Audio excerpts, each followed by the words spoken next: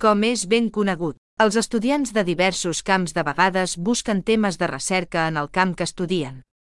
La idea és establir un connect lloc entre persones, i no només acadèmics, que oferiran idees per a temes de recerca en diversos àmbits i estudiants que puguin utilitzar aquests temes per a la seva investigació. Notaré que no sóc acadèmic ni graduat de cap institució acadèmica o universitària.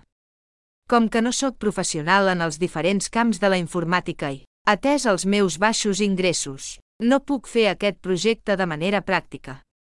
En qualsevol cas, qualsevol persona que vulgui desenvolupar el projecte podrà contactar amb mi segons les dades personals que adjunto aquí. El millor respecte. Benyamini d'assaig.